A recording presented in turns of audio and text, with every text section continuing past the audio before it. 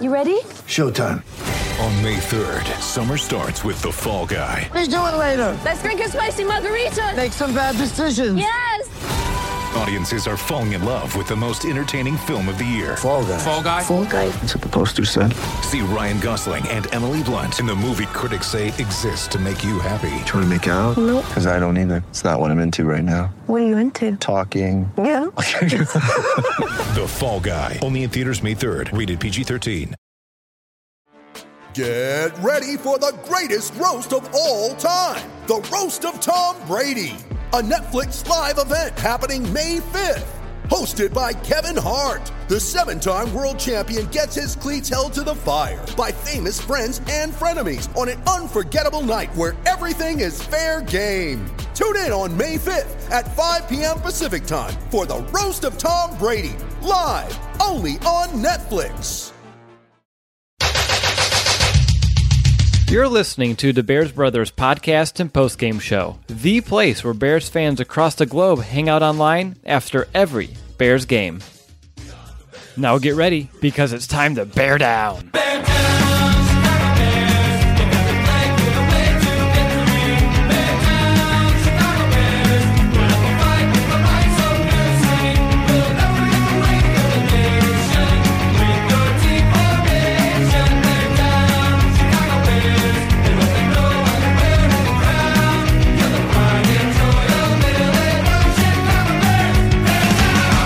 Welcome back, Bears fans, to another episode of the Bears Brothers podcast, and welcome to our Bears-Packers postgame show.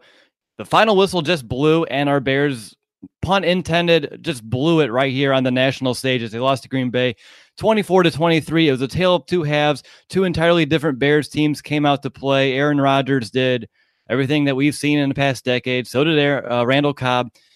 Same old song and dance here if you're a Chicago Bears fan. I'm your Oswald DeWitt, and to help me break down this game, I have three of my Bears brothers right here with me. I'm joined by Brandon Hazlett, Nicholas Moriano, and Will Ingles. And before we get into our first quarter, I just want to let you know that we did reach our goal a couple days back, so look for the winner of our giveaway to be announced during the midway point of this show.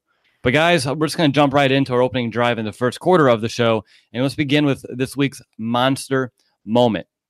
Now, usually my monster moment is a moment that kind of displays that the monsters in the midway are back. You know, even if it's a brief glimmer of hope, as I've had to do tremendously throughout 2015, 2016, 2017.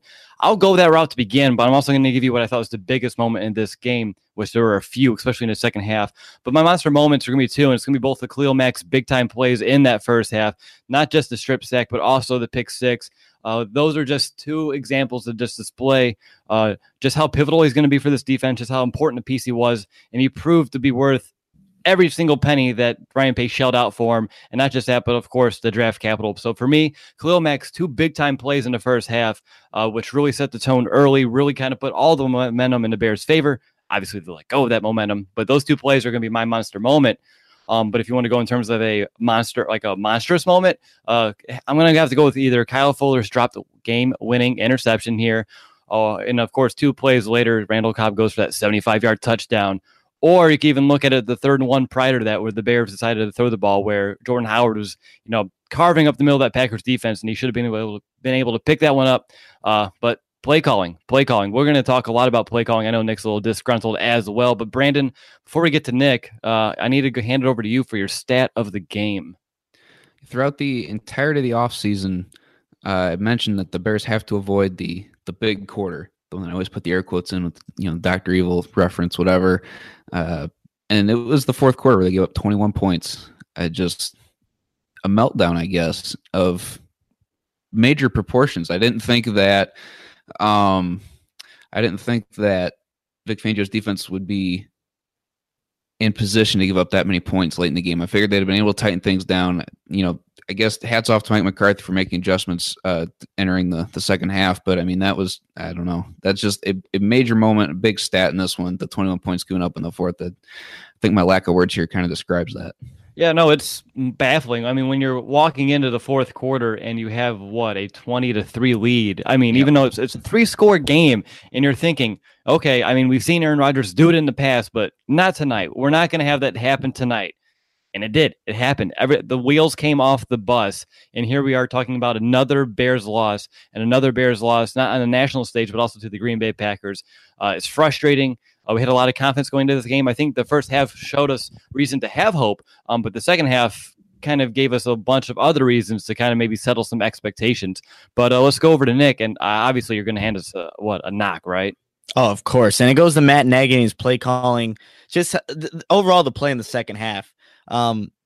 We've seen it from Matt Nagy in the past. His last game coaching for Kansas City in that playoff game against Tennessee. Just I don't even know how to describe it. The foot came off the gas pedal, right? And they end up losing that game. It was a second half, just I guess explosion. I don't know. It was just awful. You saw that here against the Bears, against the Packers. It shouldn't have happened. Matt Nagy, they took his foot off the gas. Very conservative. Didn't want to end the Packers. There were multiple times where that could have happened. But again, we didn't see that tonight. And that's concerning for me. He had a very good first drive. The offense looked great. Does a robot know you like a neighbor? Insurance Corporation will fulfill requests to cover anyone, anything, anytime, anywhere, with most standard algorithm. In the order it was received, please hold. Robots don't know you. We do. At Farm Bureau Financial Services, getting the insurance coverage you need always starts with a conversation. Find a Farm Bureau agent at fbfs.com/protect. It's your future. Let's protect it. And then, you see the end result, 24-23 loss. So it's very concerning to see until Matt Nagy proves he can coach an entire game. You should have questions about it. You saw some good things, but you definitely saw some bad things. Right. Like once the script ran out, I mean, it got really, really coy, a little bit too, stagnant. Yes. Stagnant Nagy. No, but I don't want to pull that out yet. But no, I agree absolutely 100%, Nick. It was just a little bit too timid. It seemed a lot like the Bears offense we saw, a year ago. You have a lead, you have an opportunity to keep your foot on the gas, and you start pumping the brakes. And when you do that, and then you give up a lead, we saw it. The offense had no rhythm when they were asked to kind of march down the field. They had, the receivers and Trubisky, nothing. It was very difficult for them to do anything, is because for the majority of the game after the first couple of series, they were just kind of running a couple of times, throwing some screens, not doing a lot of down the field attacking. So again, really timid play calling was perhaps, one of the biggest reasons why the Bears were unable to not just come back when it mattered here at the end, but of course, give up such a big lead in the second half. And we're going to go over to Will in your segment. We're calling it the lowdown, which is you're going to give us a specific reason why the Bears lost this game. So what's the lowdown? You're still muted, Will, for some reason. I know you clicked it, but I don't hear you. Test 1, test 2. Not hearing you.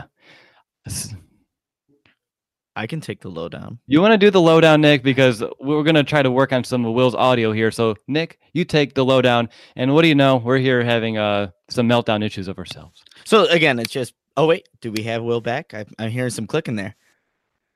Okay, no. So, I mean, again, with defensively, you just saw a lot of, even with Vic Fangio's defense, it was a lot of underneath throws are being given up to Aaron Rodgers. Yeah, that's great, but then you had those big plays happen. And that's the one thing you can't let Aaron Rodgers do, have those big plays happen. Geronimo Allison on Kyle Fuller, the big long throw there. And then, obviously, the Randall Cobb thing. The big plays are going to kill the Bears. So, defensively, that's why I lost. Offensively, again, I already said in my segment, just being very stagnant with the play calling, not being aggressive. And there was a lot of screens that didn't gain any yardage. And it was just a lot of Taylor Gabriel screens. They weren't stretching the field vertically. It was just, little screens off to the side. Hopefully it makes a man miss. But when that didn't work, that put the Bears in some bad situations. And did you guys notice, too, when they broke the huddle, a lot of the times Trubisky's hurrying that up. 2 timeouts were called in the first quarter. All those add up to why the Bears ultimately lost. Yeah, no, it's crazy. You look at Taylor Gabriel's stats, right? He had the first big catch of the day for 31 yards, and then he finishes the game with 5 catches, throwing 26 yards. So the next 4 catches combined went for -6 yards because, like you said, testing him on the perimeter, it wasn't working. We kept going to it, didn't really adjust. So the lack of adjusting, it seems a lot like of last year when we kind of just stuck to the same thing and didn't really do much in terms of dictating. I hear some clicking over there. Will, speak. All right, are we any better here? You are. Yes. Do you have any other lowdown? So my lowdown kind of went along the lines of Nick, but I did not see much, honestly, of a progression from 2017 Mitch to 2018 Mitch. And I think that really manifested itself in the fourth quarter. If you ask me, his first start against the Minnesota Vikings, when it came to crunch time in that game, I honestly feel like Mitch looked almost identical in this contest to that one. And I found that extremely discouraging. The only real progress the Bears got on that final drive, which they had time, they only needed a field goal. It was well within the Bears' grasp to still come back in that game and still, end up with the victory, no matter how scary or how ugly it had to be. But he didn't look confident. He didn't look ready, and he didn't even seem like they were going to win at all. It just never felt like he had that confidence at all as the fourth quarter went on. Yeah. That's all I'm going to say. We'll talk about him when we get to the offensive preview. I mean, I have a few words that I would like to share as well, but let's keep things in order. So with all this, we still need to hand out an MVP. I know we're all kind of deflated here after watching that second half, but I still want to know who's going to be your most valuable Bear here for week one. And let's go over to B first. Oh, man, you went to me on the spot.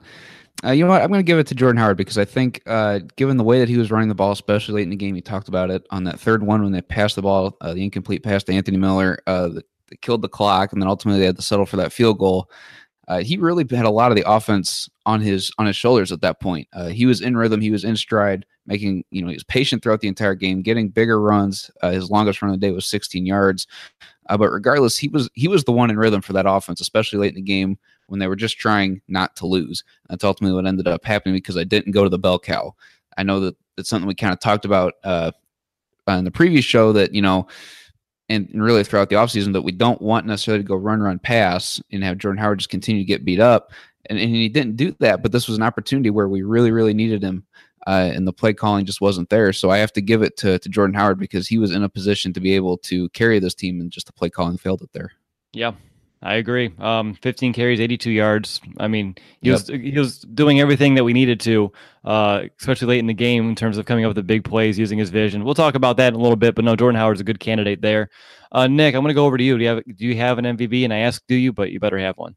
Oh, yeah, it's Khalil Mack. It's easy. I mean, when you start off, getting a sack, fumble, a pick six, literally the Packers had to change their entire offense in that second half because of Khalil Mack. They had to make these quick throws happen because if not, Rodgers was not going to be upright. Khalil Mack was getting consistent pressure. He was a game changer. He is legitimately a game changer, and the Bears are lucky to have him, but it can't just be him. You wanted to see more of those one-on-one matchups from other guys, but Khalil Mack is easily the MVP. He kept the Bears in it. He scored himself. I mean, a guy that's going to really play dividends for this entire defense. But, yeah, it wasn't enough, though. No, I have Khalil Mack as well. I mean, there's a reason why he was pretty much, doubled down to my monster moment earlier in this segment. But I want to give a shout out to Jack Silverstein here because he did his research, which he's, a great job. He always does a great job with his research. He found out that Khalil Mack is the only Bears player since 1950 to have a sack, a pick six, and a forced fumble in a single game. And he had all of that in one half. So just to put it in perspective, what kind of impact he had.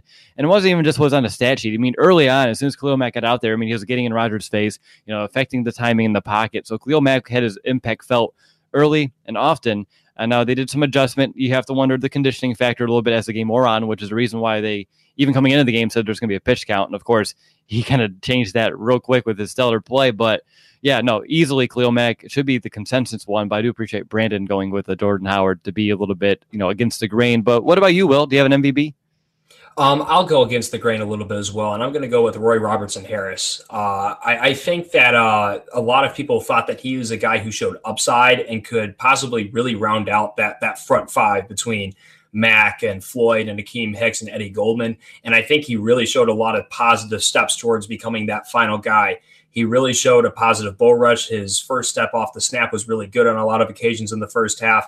Of course, with that quick passing game adjustment, he kind of became nullified in that second half. But I saw a lot of great things from him this game. And I think he either would clean up from a lot of the work that Mack did, or he set up Mack on a few occasions as well. So Roy Robertson Harris, obviously, if you're trying to compare him to the impact that Howard and Mack had, he comes up a little bit behind that. But I think he deserves some recognition here. So he is my MVP. Nice stuff. All right, so that's going to do it for the first quarter of our post-game show. And before we enter the second quarter and break down what the Bears offense did tonight, which tale of two halves, like I said, maybe not even a tale of two halves, maybe the tale of a couple of drives, and then everything kind of fell apart. I need to call a quick timeout and tell you about our show sponsor, SeatGeek. Football is back, and SeatGeek is the smartest, easiest way to get tickets to every game all season long. Whether you're searching for a last-minute deal, planning a night out, or need to find the perfect gift, SeatGeek helps you find the best seats at the best prices, fully guaranteed. There's something quite like being there in person, and SeatGeek will get you closer to the action for a great value. As you know, all of the Bears brothers have the SeatGeek apps on our phones and our devices, and by far it's the easiest way that we've been able to purchase tickets. I'm personally a big fan of just how easy they make searching tickets for the best value. You can sort it by value, and instantly you're able to make sure that the tickets that you're looking for are the most worth it. SeatGeek is designed to make your ticket buying experience easier than ever. By searching multiple ticket sites and grading every ticket based on a value, SeatGeek helps you immediately identify the best seats that fit your budget. And it doesn't just end with sports. SeatGeek has plenty of tickets to concerts, comedy, and theater too. And before the show, I was looking around, actually before the game, and I saw I was looking at tickets for next week's Monday Nighter at Soldier Field. Still plenty of amazing deals left, so definitely check that out if you want to go root on the Bears at home. It does seem like a winnable game, even though tonight's game, Nick's squinting. He's thinking about it, but we'll talk about that later on towards the end of the show. But I think it's still a winnable game if the Bears find a way to put all four quarters together. But the best part of all, if you're looking at tickets at SeatGeek, our listeners do get $20 off their first SeatGeek purchase. Just download the app. You can even do this on the website too. Enter the promo code BEARS today. That's promo code BEARS, BEARS, for $20 off your first SeatGeek purchase. All righty, you're listening to the Bears Brothers podcast. I'm your host, Will DeWitt, and I'm joined by my three Bears brothers, Brandon Hazlett, Nicholas Moriano, and Will Ingles. And the three of us are breaking down this heartbreaking Bears loss against the Packers. And now it's time to dive into our discussion about the Bears offense. And before we get into position specifics, guys, I just want to know some opening general thoughts here that you have about the offense. I know we kind of hit on almost a decent amount here in the first quarter of the show, but anything else that we haven't talked about already that you believe is worth mentioning that you have in your notes? And let's go over to Will first. I feel like it's that Geico commercial with Pinocchio where you just look in front of them and say, you have so much potential. And we saw that throughout the first half, and really to kind of see what that snapshot of potential looked like and not to see it carried out further in the second half. I know we'll go into a lot more detail, but I think the ending idea for the Bears fans that although play calling definitely deteriorated and fell apart in the second half, there is still a lot of potential here. We saw flashes from everybody, and we'll go into those flashes and the fact that a lot of them disappeared as well. But the fact of the matter is there's a lot of potential here. Yeah, no, potential is still here. It's seemingly untapped at the moment, but let's go over to Brandon. I really don't think there's much of a need to overreact to this at the moment. I mean, it's heartbreaking. It's rivalry week. It's week one of the season. But at the same time, I mean, the weapons are there. I think we've seen a little bit of growth from Trubisky. He was able to put the ball in some tight windows. Was able to evade the pocket last year. I think he would just take some more of those sacks that he was able to get out of today. He was able to extend the play a little bit more throughout the game. So I think that's good to see. The scripted play calling obviously went very, very well. It was nice to see that aggressiveness early on, but then, like I said, as the game went on, that kind of deteriorated and almost like, I don't want to say there wasn't a plan, but I think you also have to tip your hat to Mike Pettin, defense coordinator for the Packers, for figuring out that adjustment. Just Nagy needs to be able to figure out how to adjust as well. And it's really just a learning experience for the rookie head coach as well. Yeah, no, that's valid as well. I mean, again, it's his first time out there. I mean, it's not his first time calling plays in the game, but he is a first-time head coach, first game, big national stage. You do wish he would have kind of brought that aggressive mentality throughout the entirety of this game because, after the Bears go 10 and out, it goes punt, downs, punt. You get a field goal, and then another punt and another punt. And on top of that, I thought they had two great opportunities to really put this game out of reach early on after Khalil Mack's strip sack, where they failed to do anything with. And then Tariq Cohen's big punt return that set them up at midfield. They should have came away with some points in that drive, and they didn't. So, again, just missed opportunities might be the entirety of, like, if you want to put this game in a nutshell, I think those are the two words that would describe it really well. But let's go over to Nick. Anything else about this offense in terms of, the big picture that you want to mention? I mean, we saw some creativity in that first half. I mean, how many times do you see Charles Lone Jr. lined up as a wide receiver? I know that was crazy to see, and I bet you'll start seeing that around the league. And that is something to be excited for. That Matt Nagy does think outside the box. You just want to see it throughout the entirety of the game, and just we'll go into it. But yeah, I mean that's a plus for sure. Yeah, creativity early on. I mean, it was really cool. Like I was like giddy in that first quarter, right? You're seeing all these different looks. They're throwing out the T formation. They're throwing up your left tackle split out wide right. Trubisky, of course, they did a little bit of wildcat. He would exit the pocket as well and have Tariq Cohen kind of field the snap. So yeah, I mean, he threw a lot out there, and it was really interesting. But then it got a little bit more basic, and I think. I mean, I'm not saying it needs to be all cute and full of, theatrics throughout the entirety of the game. But to come out like so crazy and then to hone it in so much, we need to find the perfect medium. We need to find the happy balance. And that's, that's where I'm looking at this right now. But let's go ahead and let's go into the position specifics. And let's start with Trubisky and at quarterback here. Early on was really in a rhythm, really was in sync with his receivers. Those 3 steps, get the ball out, the guy's open, good anticipation, good ball placement, especially with a few throws down the field, especially the one to like Allen Robinson as well. But he did have a few misses, right? He missed Cohen open in the end zone. I saw that at one point in this game. Missed Robinson in the end zone early as well. So again, not a perfect game. He is only making his 13th career start. So there's still like time to grow, time to develop, no reason to overreact and believe that, he's not going to pan out, but there's also reason to, not to worry, but I understand why some fans who are watching the game would worry. But I'm going to caution those fans that, maybe pulling the Nagy here and let's pump the brakes a little bit on offense. Let's go over to Brandon here. And I want to know what was your main takeaways from Trubisky's day? Really, he was just able to extend the play. Something we didn't really see last year. I think last year they said, take the sack, don't do anything, to create any turnovers, just take the sack. And this year, I think Nagy was able to instill some more confidence. I'm like, hey, you've got the athleticism to be able to escape some of these sacks. And we've seen that throughout the game. They still gave up 4 sacks on the day to Trubisky, but he's able to extend the play in some ways. That was encouraging to see his athleticism. We've seen him roll out of the pocket. Some of the pocket moved. Things we talked about, play to his strengths. He's able to move and throw on the run very well. So that was encouraging to see. 23 of 35 on the day for 171 yards, no touchdowns, no picks. So the no interceptions was nice, but that fumble at the end kind of put a damper on that no turnover stat from him. Yeah, let's go over to Nick here. You saw some good, you saw some bad. You can take this any way you want. What do you want to highlight? Yeah, like you said, you saw some good and you saw some bad. You expect him to make those throws, though. The ones that are wide open, like an Allen Robinson, he had a really nice move in the back of the end zone, and he just overthrows it. And you saw a lot of overthrows today. I want to see, with all the playmakers that Mitch Trubisky has, he needs to give his guys opportunities to make those plays, whether it is a jump ball to Allen Robinson. I know there was one on the sideline, just overthrows it, and Kevin King's in coverage with him. Throw a jump ball to see which one of those guys comes down with it. And more times than not, I bet Robinson's going to be the one that does. But he's still learning it. Still learning this offense. It's going to take time for them to gel and everyone be, on the same page. So there's things that you can take as positives. The negatives, we kind of saw a little butt fumble here with the Massey, Trubisky running into Massey. I'm like, oh no, this can't be happening. So it was the first game under the lights in Lambeau. There's a lot of pressure on Trubisky. Obviously, it didn't equate to a win, but let's see. Give this offense some time. It was going to take time regardless. It wasn't going to be, good from the start. The defense was going to have to carry this team. Offense would, then further progress. So, again, we saw good and bad. That's the best way to, just sum everything up. All right, Will. So, early on, his first 7 throws, he hit him. He was 7 for 7, 104 yards. And, things were looking up. I'm jacked. I'm bouncing around the living room. I'm ready to go. I'm ready to see what this offense can do. But his next 19 completions only net, if my math is correct here, 67 yards, which, of course, when you can go for 7 throws, 104, and then 19 to only get 67, such a stark contrast. Why did we see that?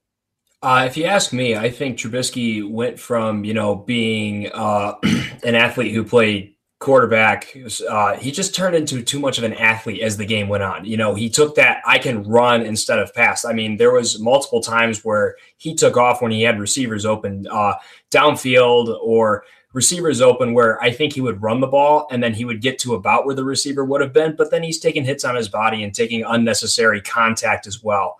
So I think he let his athleticism almost become a detriment to him at times, which surprises me because I've always considered him a player who's kind of been more heady than that when it comes to passing before running. He wouldn't run unless it was absolutely a necessity at times. But I mean, maybe that's part of the John Fox mantra, like Brandon was mentioning earlier. If you get pressure, take a sack instead of run. But I think when you saw the second half, I think you just saw a lot of things get crowded in his head. I think you saw him panic a lot more. And that kind of fight or flight response, he decided to run instead of keep his eyes downfield and look for the open receiver. I think that's why you saw his passing productivity take a dive in the second half. Okay, so the big thing that we've heard all throughout OTAs, all throughout preseason training camp from Coach Nagy, not just with Trubisky, but the entire team, but Trubisky specific here, Will, I'm going to go back to you. Give me your top 2 mistakes that he made tonight that you want to see corrected by next Monday? For sure, like I mentioned earlier, it's keeping his eyes downfield when he's flushed out of the pocket. I remember the specific play, Tariq Cohen flashed open across the middle of the field when he was rolling to his right. Tariq Cohen was going across the left. He had a nice wide open pocket. I want to say they did not get the first down on that play. And then additionally, it's definitely staying calm in those adverse situations. I think you saw his footwork break down a lot in that last drive, especially. He kind of didn't know which way was left or right. He didn't really feel pressure properly either. I think and the problem is those reps you don't get unless you're in the game. But I'd like to see him calm down more when the pressure gets in his face in the next time. And I think Seattle will present another challenge in Soldier Field. I'm not sure if it'll be this close of a game and that they'll have the ball in the last 2 minutes like tonight. You can never predict that in a game. But should that opportunity present itself, I want to see him calm down. Those, I think, were the 2 biggest mistakes, is that he would drop his eyes down and focus on running instead of being that opportunistic quarterback, because we saw the exact flip side of what a quarterback who keeps those opportunities open with his eyes downfield and Aaron Rodgers tonight. I mean, that's the difference between a quarterback who keeps his eyes downfield to the one who just focuses on running, and then definitely staying calm in those situations. And once again, you saw what happens when the quarterback goes the other way. You know, Trubisky kind of took the dark path instead of the light path as far as things you want to see your quarterback do. And the other side of that was what Aaron Rodgers accomplished tonight. Yeah, no, those are really good. Yeah, because Coach Nagy always says, you can make a mistake, but you need to correct it, not make it twice. So hopefully next week, those 2 things can be cleaned up out of Trubisky. Do you guys have anything else before we move on to running backs? No, I see some shaking of heads. Let's go to the RBs. Let's hit those RBs up. All right. So early on, like I said, they started with the T formation. You had 2 running backs. You had Michael Burton out there as well. A lot of 2-back formations, a lot of splitting them out wide. I thought they were creative how they're being utilized and how they're being lined up. So that was neat to see. But looking at some player specifics, let's start with Jordan Howard, which was Brandon's MVP. Today, he proved to be valuable not just as a rusher, but also as a receiver, something that we've talked about being important all throughout this offseason, and it came out to show today. He was tied for, actually, he led the team with receptions, so tied with 5, but he got 25 yards, averaging 5 yards per catch, which, isn't a lot, but those 5 yards, you can count them as runs as well. I mean, if you're just getting a little swing pass and you're making a 5-yard run, run after the catch, just as good as a 5-yard run in my book. So for him to, haul in all 5 of his targets tonight is a good sign for things to come out of Jordan Howard. But I mean, that's just the tip of the iceberg, what we saw out of number 24 tonight. Let's go to Nick first. Yeah, Jordan Howard, I was really impressed with, like you said, with the pass catching. They were great. They were, firm, regular catches where you see him just putting his hand around the ball, firm, and just running upfield. That's what we saw in training camp, work on, countlessly, even after practice, before practice, and it showed tonight. So that was good to see. And Jordan Howard, elusive, very patient runner. There was sometimes no holes whatsoever, but Jordan Howard makes, a positive out of a negative. So that was great to see. And Tariq Cohen, we didn't know where we'd see him on the field, but he showed that he's really good out in space. And I know there was that preseason game where we're wondering, he read the block wrong. Today, or tonight, he really showed that he can definitely make the right decision in his running, and that was great to see. But yeah, I thought the running backs had a pretty good day today, and they're just going to be utilized throughout the season in Matt Nagy's offense. Yeah, he had 2 plays today that went against the grain. Like the player was supposed to go like right, and he ended up going left and gaining about 10 yards, and then the opposite thing happened. So for him to have the vision and of course the ability to know when to take those chances worked out in our favor tonight. I mean, oftentimes you don't want to see your running back cut back on a play like that, but he had good timing, good patience to let it kind of develop, and he knew like, yeah, there's nothing happening over here, so let me try this huge open area. If I can just get around one guy, I should be okay. And he was able to do that. And on top of that, one thing I want to highlight out of Howard is on Trubisky's 3rd down and 3 sweep, he had that really nice block too to kind of help seal the edge to allow Trubisky to turn it up to get, of course, the sticks and move them. So for me, just another nod to him doing some of the little things that perhaps go unnoticed. B, I know Howard was your MVP. Anything else that you like to add on him? Really just the patience. I mean, the one play that really stands out to me, and this might have been one of the 2 plays you're talking about where he cuts against the grain. I think it was on that field goal drive. Play's supposed to go right, and he stops and he's looking. And I think Green Bay literally had him surrounded, and he finds a way to cut through. I think Deion Sims had one little block that he was able to find a hole, and he gets 10 yards to get to that 3rd and 1, which is then when I thought why they absolutely needed to go back to Jordan Howard on that situation on the next play, but they didn't, and the rest is history. But also from Tariq Cohen, the patience from him, which was kind of surprising, especially on that screen where Kyle Long was downfield blocking. He stayed behind him. In the past, last year, I think we would see him kind of run past that block. So it was nice to see him develop some patience as well there. Like you guys already talked about the receiving end on them. But overall, I thought the running backs were one of the strongest groups on offense. Yeah, good call on Cohen with his patience as well and the vision to not just follow those blocks, but kind of turn it up, make a good play out of that. Because you're right, last year he was always like 100 miles per hour. He would have either ran to the back of the block, ran around it, and would have got tackled for a shorter gain. So yeah, the patience has definitely been improved from Cohen, at least in that aspect. Will, I'm going to go over to you, and I want to talk about Cohen because he had 5 carries for 25 yards. Seemed like he was able to really get around the corner, turn up field, and get some yards early in this game, and then they ditched it. Do you think that was a mistake? Because I do. Yeah, I absolutely agree with you there. I think the running game in general was mostly abandoned in that second half, save for those field goal drives that they kind of stuck with the ground game a little bit more on those 2 drives. But overall, definitely the run game was abandoned a little bit too much. I think Nick already alluded to the playoff game against the Titans when Nagy was still in Kansas City. There were definitely a few. Finally, a bed that senses snoring and automatically responds. Meet the Ergo Smart Base from Tempur-Pedic, our first system that detects snoring, then automatically adjusts by raising the bed. Get your best sleep all night, every night. For a limited time, save up to $500 on select adjustable mattress sets and experience the deep, undisturbed sleep of Tempur-Pedic. Get full offer details at TempurPedic.com. Callbacks to that as I watched the game. I was like, man, this seems a lot like the play calling that we saw the Kansas City Chiefs devolve to in that playoff loss. So I was definitely disappointed to see them go away. One other point I would like to bring up from the running backs is that we talked, especially yesterday at the live show, and Mitch Trubisky brought this up as well, as those positive drive starters. And those Jordan Howard receptions, I recognized at least one of them came on first down, and I think more than one did. But that's just a really good way because the defense is gearing up for that safe, John Fox era halfback dive. And that's still a popular play in Nagy's playbook, especially with a running back like Jordan Howard. The success rate is higher than most other teams would find with that. But considering they're so ready to guard that A gap, B gap area, if you're splitting Howard out wide on that swing route, and the defense is going to have to pursue and give up 5 yards, is God willing that Howard makes the catch, then that's something that is a positive drive starter. And it worked in the Bears' favor multiple times. So I think that's something that was really interesting to see and something that I think we will continue to see throughout the year, because that's just something that you can't guard everything on the field. And a swing route to Howard going to the sidelines is one of those things. If you want to guard that route, then I think Nagy would be okay with running it down your throat for a much bigger gain on a much more consistent basis. But those positive drive starters that we saw out of Howard, especially in the receiving game, really stood out to me. Yeah, I want to add to the positive drive starters thing. I had a friend over here to watch the game with me, and there was one of the longer sustained drives that they had, and he looks at me and he goes, I think on every first down the ball has gone to Jordan Howard. And I'm not saying that that's a bad thing, but it's a trend that kind of continued from last year with the run pass. So I almost don't want to say it's going to be too predictable. It's probably still too early to call this going to be a trend.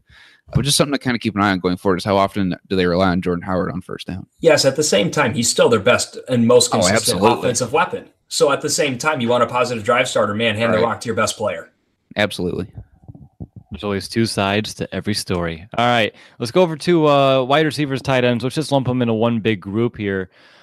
Nick, I want you to go ahead and let's begin with Allen Robinson. Finished 4 catches, 61 yards, averaging 15.3 yards per catch there, which very solid numbers for someone returning from a year away from football.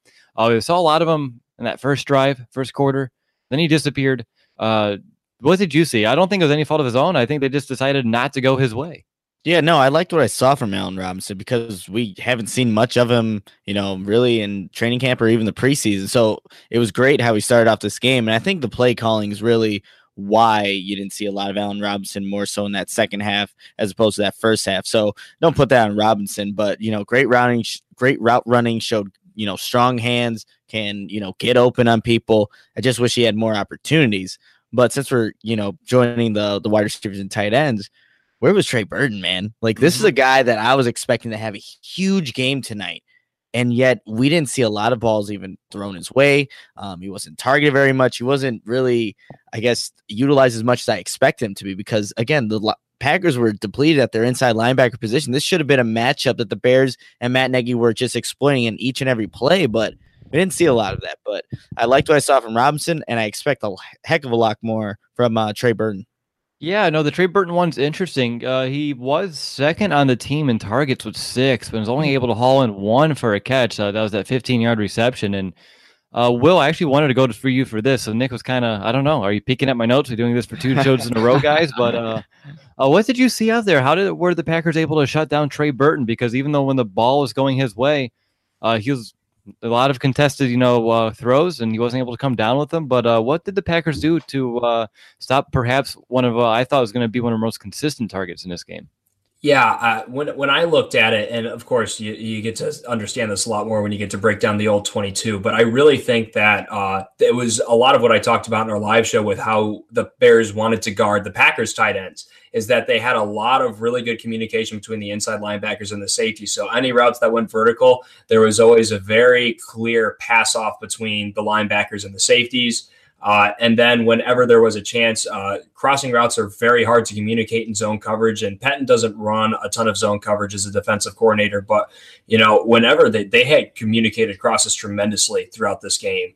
And I thought that was really impressive to watch the Green Bay secondary do. That's one of the things that you acquire as a defensive linebacker is there are certain plays that you really appreciate, watching regardless of whether you're a football fan. And perhaps mine is watching a defense properly communicate and pass off a crosser throughout the entirety of the field. And as much as it pained me to watch the Packers do that on a few occasions, it was still impressive to watch because that takes a ton of communication because bullets are flying. You're in the midst of a game. There are other routes happening in front of you and behind you, but you're still maintaining that focus and passing them off. So overall, if you ask me, it was a team effort of taking away the person that in at least past situations that the Packers correctly, in my opinion, determined would be the number one read for Trubisky in a lot of occasions. Yeah, but it's just crazy. I mean, they executed well, and kudos to them for doing so. But entering this game, it seemed like there was a huge hole in the middle of the field for the Bears offense to carve up all night. And instead, they attacked the perimeter on each side. And they didn't want to attack the middle of the field. They didn't want to really stretch it vertically after the first series as well. So still confusing. But again, mistakes hopefully they can bounce back from. Let's go over to Brandon here. Where do you want to take the wide receiver tight end conversation? I like that they went deep on that fade route to Allen Robinson early in one of those scripted plays. I thought that was really going to instill a lot of confidence in Trubisky to be able to go to him throughout the rest of the game. And like you said, they just didn't go his way. So that was kind of discouraging. But Anthony Miller was a guy I brought up as my X factor. And sure enough, it was late in the game. One of the plays that Trubisky extended under the 2-minute warning, I think. Trubisky rolls right and finds Anthony Miller there on the sideline to get the first down, be able to extend the drive. So that was nice to see him show up. Like I said, he wasn't going to get a whole lot of touches, but he was out there. He was the guy that was going in motion a lot, I thought, throughout the entirety of the game. So it was nice to see him out there, but also no Kevin White. How surprising is that? Yeah, that was intriguing. I know he was, a little. Oh, Will has a point. So I want him. He was out there for the last drive of the game, if I'm not mistaken. They had a bunch formation, and Kevin White was the guy on the line of scrimmage in the bunch. Really? So I saw him at one point. I was like, "Is that an 11? Kevin White's on the field now?" Yeah, right. You wait the whole game. I mean, I know Right. I saw him sprinkled in here and there, but nothing came his way. I would say I'm slightly surprised. I mean, it's tough because I didn't expect a whole lot from him, but you expect at least something to go his way, at least one target. But yeah, you're talking about your X factor. You kind of jogged my memory here. I talked about yesterday Trey Burton being a big factor of the Bears' third down success or not. And I think we saw that here tonight. I mean, a few times they went his way on third downs. It didn't work. It didn't convert. I mean, the Bears as a team, 7-17 on third down.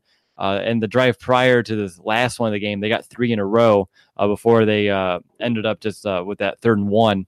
So for me, even before then, it was just bad. Like after the first couple series, I mean, they just got god awful on third down. And I think a big reason is they weren't able to get Trey Burton going. So for me, I just wanted to kind of point that out because he jogged my memory. But speaking of tight ends, I wanted to go to Will because you're the biggest advocate of Deion Sims here. Probably out of all Chicago Bears fans everywhere. What did you take from him today? Because I'm not a good day to be a Deion Sims advocate. I can tell you that much. Yeah, as I was watching the game, I was like, "Oh, this postgame show ought to be fun." I hyped up Deion Sims a lot yesterday, and man, did he make me disappointed. The play that really stands out is, of course, that 3rd and 1 where he was unaware of where the sticks were. A lot of people wanted Jordan Howard to get that ball. Understandably so. I think maybe your chances of converting are better, but the play was well executed. The Nagy and the Bears got exactly the look they wanted from Green Bay. Sims just didn't put himself where he needed to be on that. And perhaps the ball could have been placed a little bit better to lead Deion Sims to that spot. But overall, especially as a pass catcher, he disappointed. He dropped another ball that ended up hitting him in the shoulder pads. Mm-hmm. So that was definitely disappointing. As a blocker, he did well. I'm not going to take that away from him.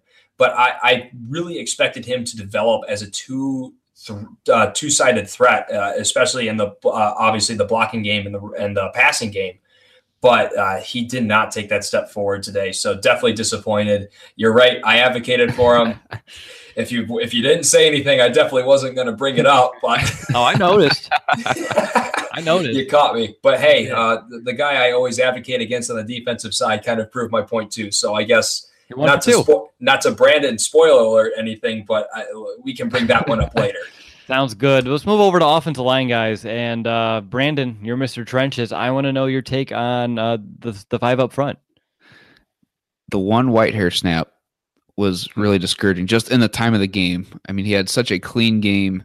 Snap-wise, had really clean snaps. There were a couple. But the one that Trubisky dropped that was over his head, that's the one that stands out. I mean, there's a couple that were snapped. Might have thrown the timing off. For the most part, I thought he did an overall pretty good job snapping the ball. A lot of them were clean. A couple that weren't clean, but I'm not going to nitpick on that. He was downfield. I think it was just kind of a rough game, especially later on for him, because then he was flagged for the being downfield, things of that nature. I'm sure Charles Leno, getting off the white hair train here, I'm sure Leno was absolutely excited to line up on the opposite side of the field as a receiver. That was kind of interesting to see, and I hope we see something more of that. I thought that was really creative and somewhat aggressive on Nagy's part as far as play calling goes. But Bobby Massey, I thought he struggled a little bit in this one as well. Essentially caused the butt fumble that Trubisky had that Nick brought up. I was kind of hoping we wouldn't mention that, but we ended up doing it. And he was also in the run blocking at one point. Jordan Howard finds a hole and he hits it. And I think before he can blink, he runs into Bobby Massey and is tackled for like a 1-yard gain because the hole was there and Massey backs into his hole. I mean, I guess he's not aware they didn't have eyes in the back of his head, but it's just something frustrating to see as a run blocker. You need to be going forward, not stepping back into the hole. So those were kind of my main takeaways. Kyle Long did a very good job today blocking downfield, like I said, on the 1-3 Cohen screen. He overall had a pretty quiet day, and so did Eric Kush, surprisingly, because that was the guy that I said that he's really going to be key as far as how this offensive line goes. I thought he might have been one of the stronger ones today. See, the one memory I have of Kush is he whiffs on the block and he's sitting on his butt while I see a Bear being tackled in the backfield. But I'm sure when I was watching that play, I was like, I bet you Nick's thinking something right about now about a certain rookie linemen waiting in the wings. But I digress. I want to hand it over to Nick. Any idea of any takeaways for the offensive line? I mean, Mitch Trubisky was running, a lot of times where there's pressure, in his face, and he has to use those legs just to, escape the pocket. So I definitely want to see more consistent play from the offensive line moving forward. But yeah, you mentioned it, Will. I saw they showed James Daniels once. I'm like, there's my guy. It's just a matter of time before he takes over at left guard there. But yeah, I do want to see more consistency moving forward with that unit. Yeah, so we are talking about Whitehair's a little bit of snap issues that continue to persist. Yeah, I mean, I think Brandon hit on a lot. It was, like I said, from the Packers pass rush, it had to be a community effort, and that's exactly what it was, because I can't say exactly that there was one guy that stood out above anyone else. Later in the game, Mo Wilkerson was able to step up. He made a couple plays late. Nick Perry was there late. But for the majority of the game, they had 4 sacks on Trubisky, which is not a good number to have. So obviously there's something that needs to improve, but I can't tell you that there was one guy that made this Bears offensive line look silly. Right. And when Cohen ran the ball, he averaged 5 yards a carry. When Howard was, carrying the rock, he averaged 5.5 yards per carry. So, There were, some of those chunk plays were against the grain as well. So you can take a few different variables here. But, for the most part, they're not the reason why we lost this game, I think. No. So that's a good thing to have, because in the past, there definitely have been times when we can sit back and go, well, the offensive line gave us no chance. And that was not the case today. And in terms of pass protection, on top of that, they were doing with Trubisky running around a lot, all those, quick plays to the outside didn't really they didn't have to really protect all too much because of those quick plays. Will, do you have anything further that we haven't mentioned about the offensive line? No, I think you pretty much covered it right on the head there. Average performance, nothing to write home about, but nothing really to criticize that they cost them the game.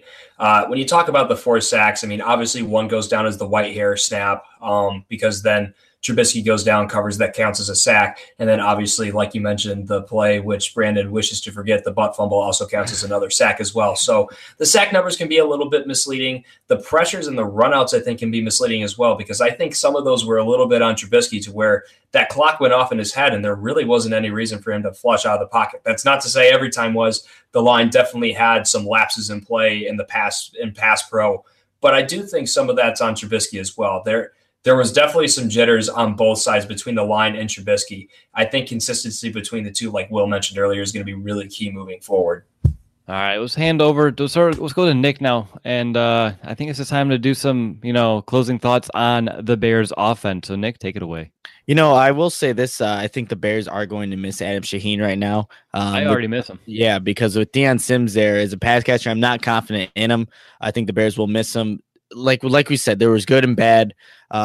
We just want to see the play calling really improve moving forward, just to stay aggressive. That's what Matt Nagy was brought here to do, just to elevate this overall offense to become, a lot better, be able to score not just in the first quarter, but also in the fourth quarter.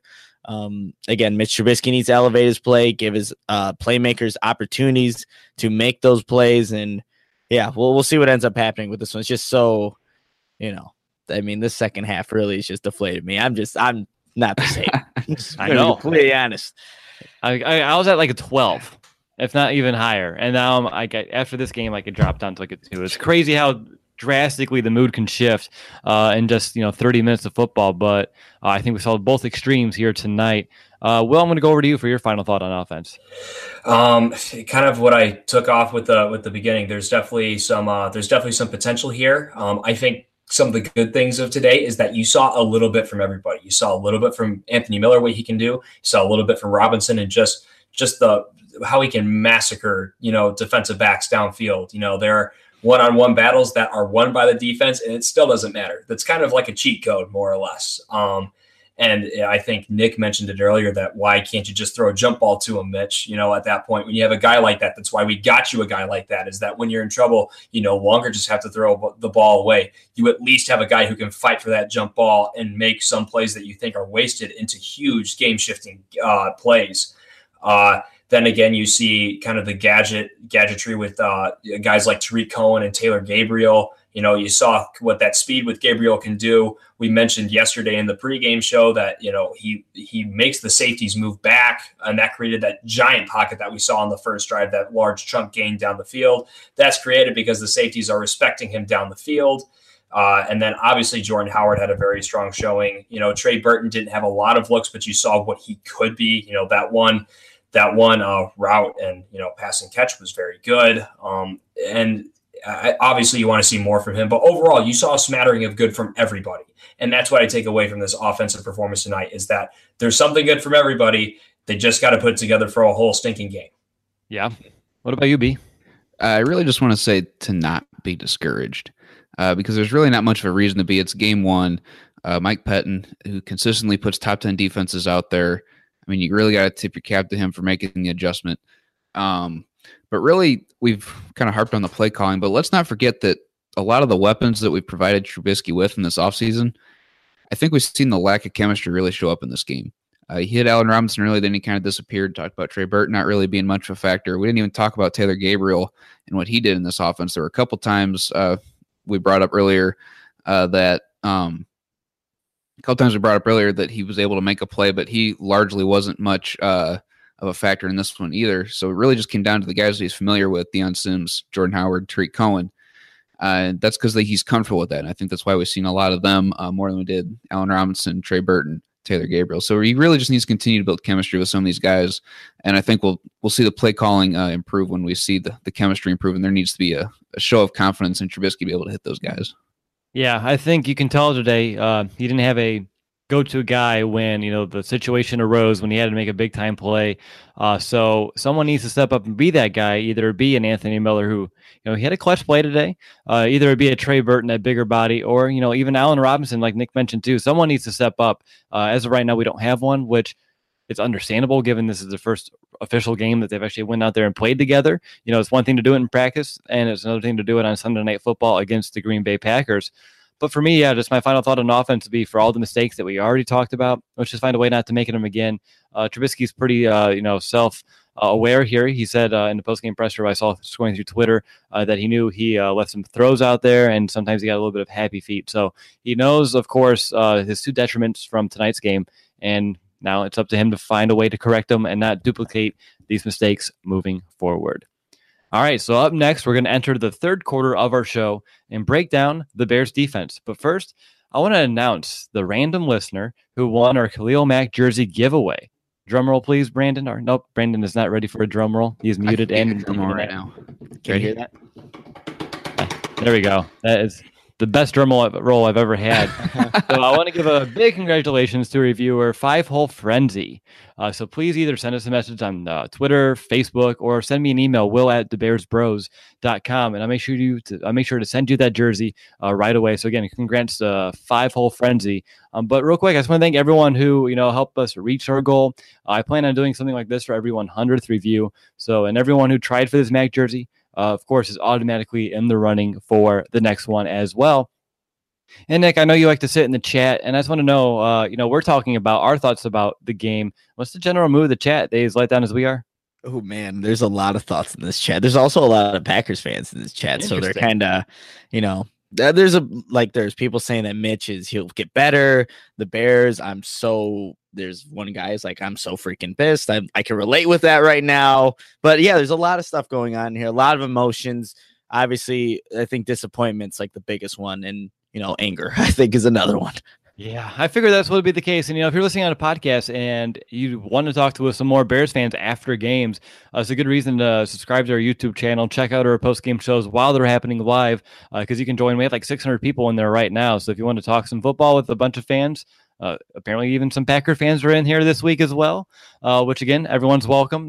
Feel free to check it out for next week's game on Monday night. But with that said, and I had to throw out my catchphrase, I don't use it rarely as often as I used to. Let's go ahead and enter that third quarter, and we'll start with our defensive analysis. And gosh, the first half was great, wasn't it, guys? 4 sacks, 5 quarterback hits, the pick 6, the forced fumble, 0 points allowed. Third down, they allowed the Green Bay to only convert on 2 of 8. I mean, things were looking great, and I want to thank Khalil Mack, in advance for all those stats, because when you look at them, you're like, well, I wonder how much of those Mack actually attributed to. But let's go to B here. Just some general defense thoughts about what you saw. Again, it's just like the offense, it's two halves, but the defense did not get helped out by the offense in the second half being on the field so much. Yeah, not much complimentary football, especially in the second half. But I wouldn't even say it was a tale of two halves. I'd say it was a tale of three quarters, and then the last one, whatever that was. There were guys that stood up. I thought Roy Robertson Harris absolutely answered the call. We'll touch on him a little bit more in the defensive line here when we transition. Overall, I thought it was, very aggressive by Vic Fangio, and then Mike McCarthy, after Rodgers came back in, made the adjustment, did exactly what I said that they were going to do. The short, quick passes underneath that you have to allow, but then you cannot give up the big ones, and they gave up two huge passes in this game. That's ultimately what hurt them, is because they gave them up. There was just no one back there. They allowed all these quick, short passes, and they were there to tackle them right away. Bryce Callahan did an absolutely terrific job all night being there on his guys when they were called upon him. I'd be able to make that tackle, so that was nice to see of him. But overall, aggressive, which was nice to see. Just unable to make the adjustment when McCarthy made his. Yep. Let's go over to Nick. What is your biggest takeaway from the Bears defense? Well, again, we already hit on it. They played a phenomenal first half, aggressive, making their tackles, sound and coverage, just played a great first half. But we saw the weaknesses in this defense, specifically two positions who I think two people may not lost their spot, but there's people that need to be replaced on this defense. And we have some capable backups in place. But again, Rodgers was just able to pick apart people. There weren't those sound tackling going on. And that's why ultimately the Packers end up winning this game. But yeah, tale of two halves. And the Bears need to definitely not let that second half be what we see moving forward in this season. Okay, you can't leave us hanging like that. Two players that you think that need to be replaced. I'm sure you were planning on talking about it later. There you go, Brandon. Thank you. Well, but who are they? The first one, Nick Kwiatkowski in coverage, is a liability, a huge liability. You saw every single underneath route. Kwiatkowski was late, and you saw at the end of the game, Roquan Smith was actually in there. He was in coverage there. That's the guy that needs to be out there to stop Aaron Rodgers, to stop those underneath routes. Because when you're blitzing, you need to ask these inside linebackers to cover a lot of ground. Nick Kwiatkowski, good player, not the best athlete. Roquan Smith is definitely a guy that can be that person that can cover way better than him. And you know what? A guy that, okay, maybe won't be replaced, but a guy that I've hated for all time, for the longest now, Brinson Mukamura. You see what ends up happening. Strong word. I know, Nick. it's a guy. I know. Sorry, a guy that I didn't want him to bring back, replace. I wanted him to be replaced. He was a guy. You saw what ended up happening towards the end of the game. One, he doesn't make plays, doesn't turn over the ball, and you saw what ended up happening. Devontae Adams made him look silly most of the time out there. So it won't be replaced, but it's definitely a position that needs an upgrade. But in Roquan Smith is definitely an upgrade over Nick Kwiatkowski, and I think that's going to be made soon. Yeah, I thought Roquan Smith came out about 3/4 too late. He went in there for one play in the first half, and got a sack. Okay. Really? And then Trevathan's fine, and then they go back to plan A, and I'm like, why? He gave you a spark, he gave you something else, and you take him off the field, and like you said, Kwiatkowski was just a huge liability in coverage on those drag routes, those crossing routes all night long, and not just letting it the catch, but he was unable to even have any closing speed to make the tackle, just let him to turn up and gain additional yards after the catch, which was a detriment to this defense, a big sore spot indeed. But Will, we haven't even gotten to you yet. Do you have a big takeaway for this defense? Oh, geez, you already started off on the man of the hour for me. But gosh, I'll leave him for the linebacker spot. Overall, obviously the defense overall, you hate to see that fourth quarter, how that lapse happened. Some of that was a little bit of play calling, especially that last play to Randall Cobb. I don't think they were in full cover zero, or at least if they were in full cover zero, that's a very strange choice by Vic Fangio in that side of the field and in that situation. If not, that's probably Eddie Jackson gambling when he shouldn't be. I don't know which one that was. Like I said, that's going to be one I have to hop on the old 22 when it's released, and I'll hopefully have a post out for on our blog when that does get released, and I can see some deeper analysis in the game. But they had the performance. You held Aaron Rodgers and company to 24 points. Now, provided that was more like 3/4 of Aaron Rodgers to 24 points, which is slightly less impressive. But still, you held them to 24 points. You scored a touchdown of your own. You forced 4 sacks, 3 total turnovers. That's a satisfactory performance. That is more than satisfactory. Maybe it was 2 turnovers. But either way, your first turnovers, you scored a touchdown. You did what you needed to do. I don't put this game on the defense at the end of the day. I think for the most part they did their job. And even at the end of the game, you let them score 21 points in the fourth quarter. Offense still had the position to win the game. And that was due largely to what the defense set up throughout the first three quarters of the game. I think they did enough. I still put this on the offense at the end of the day.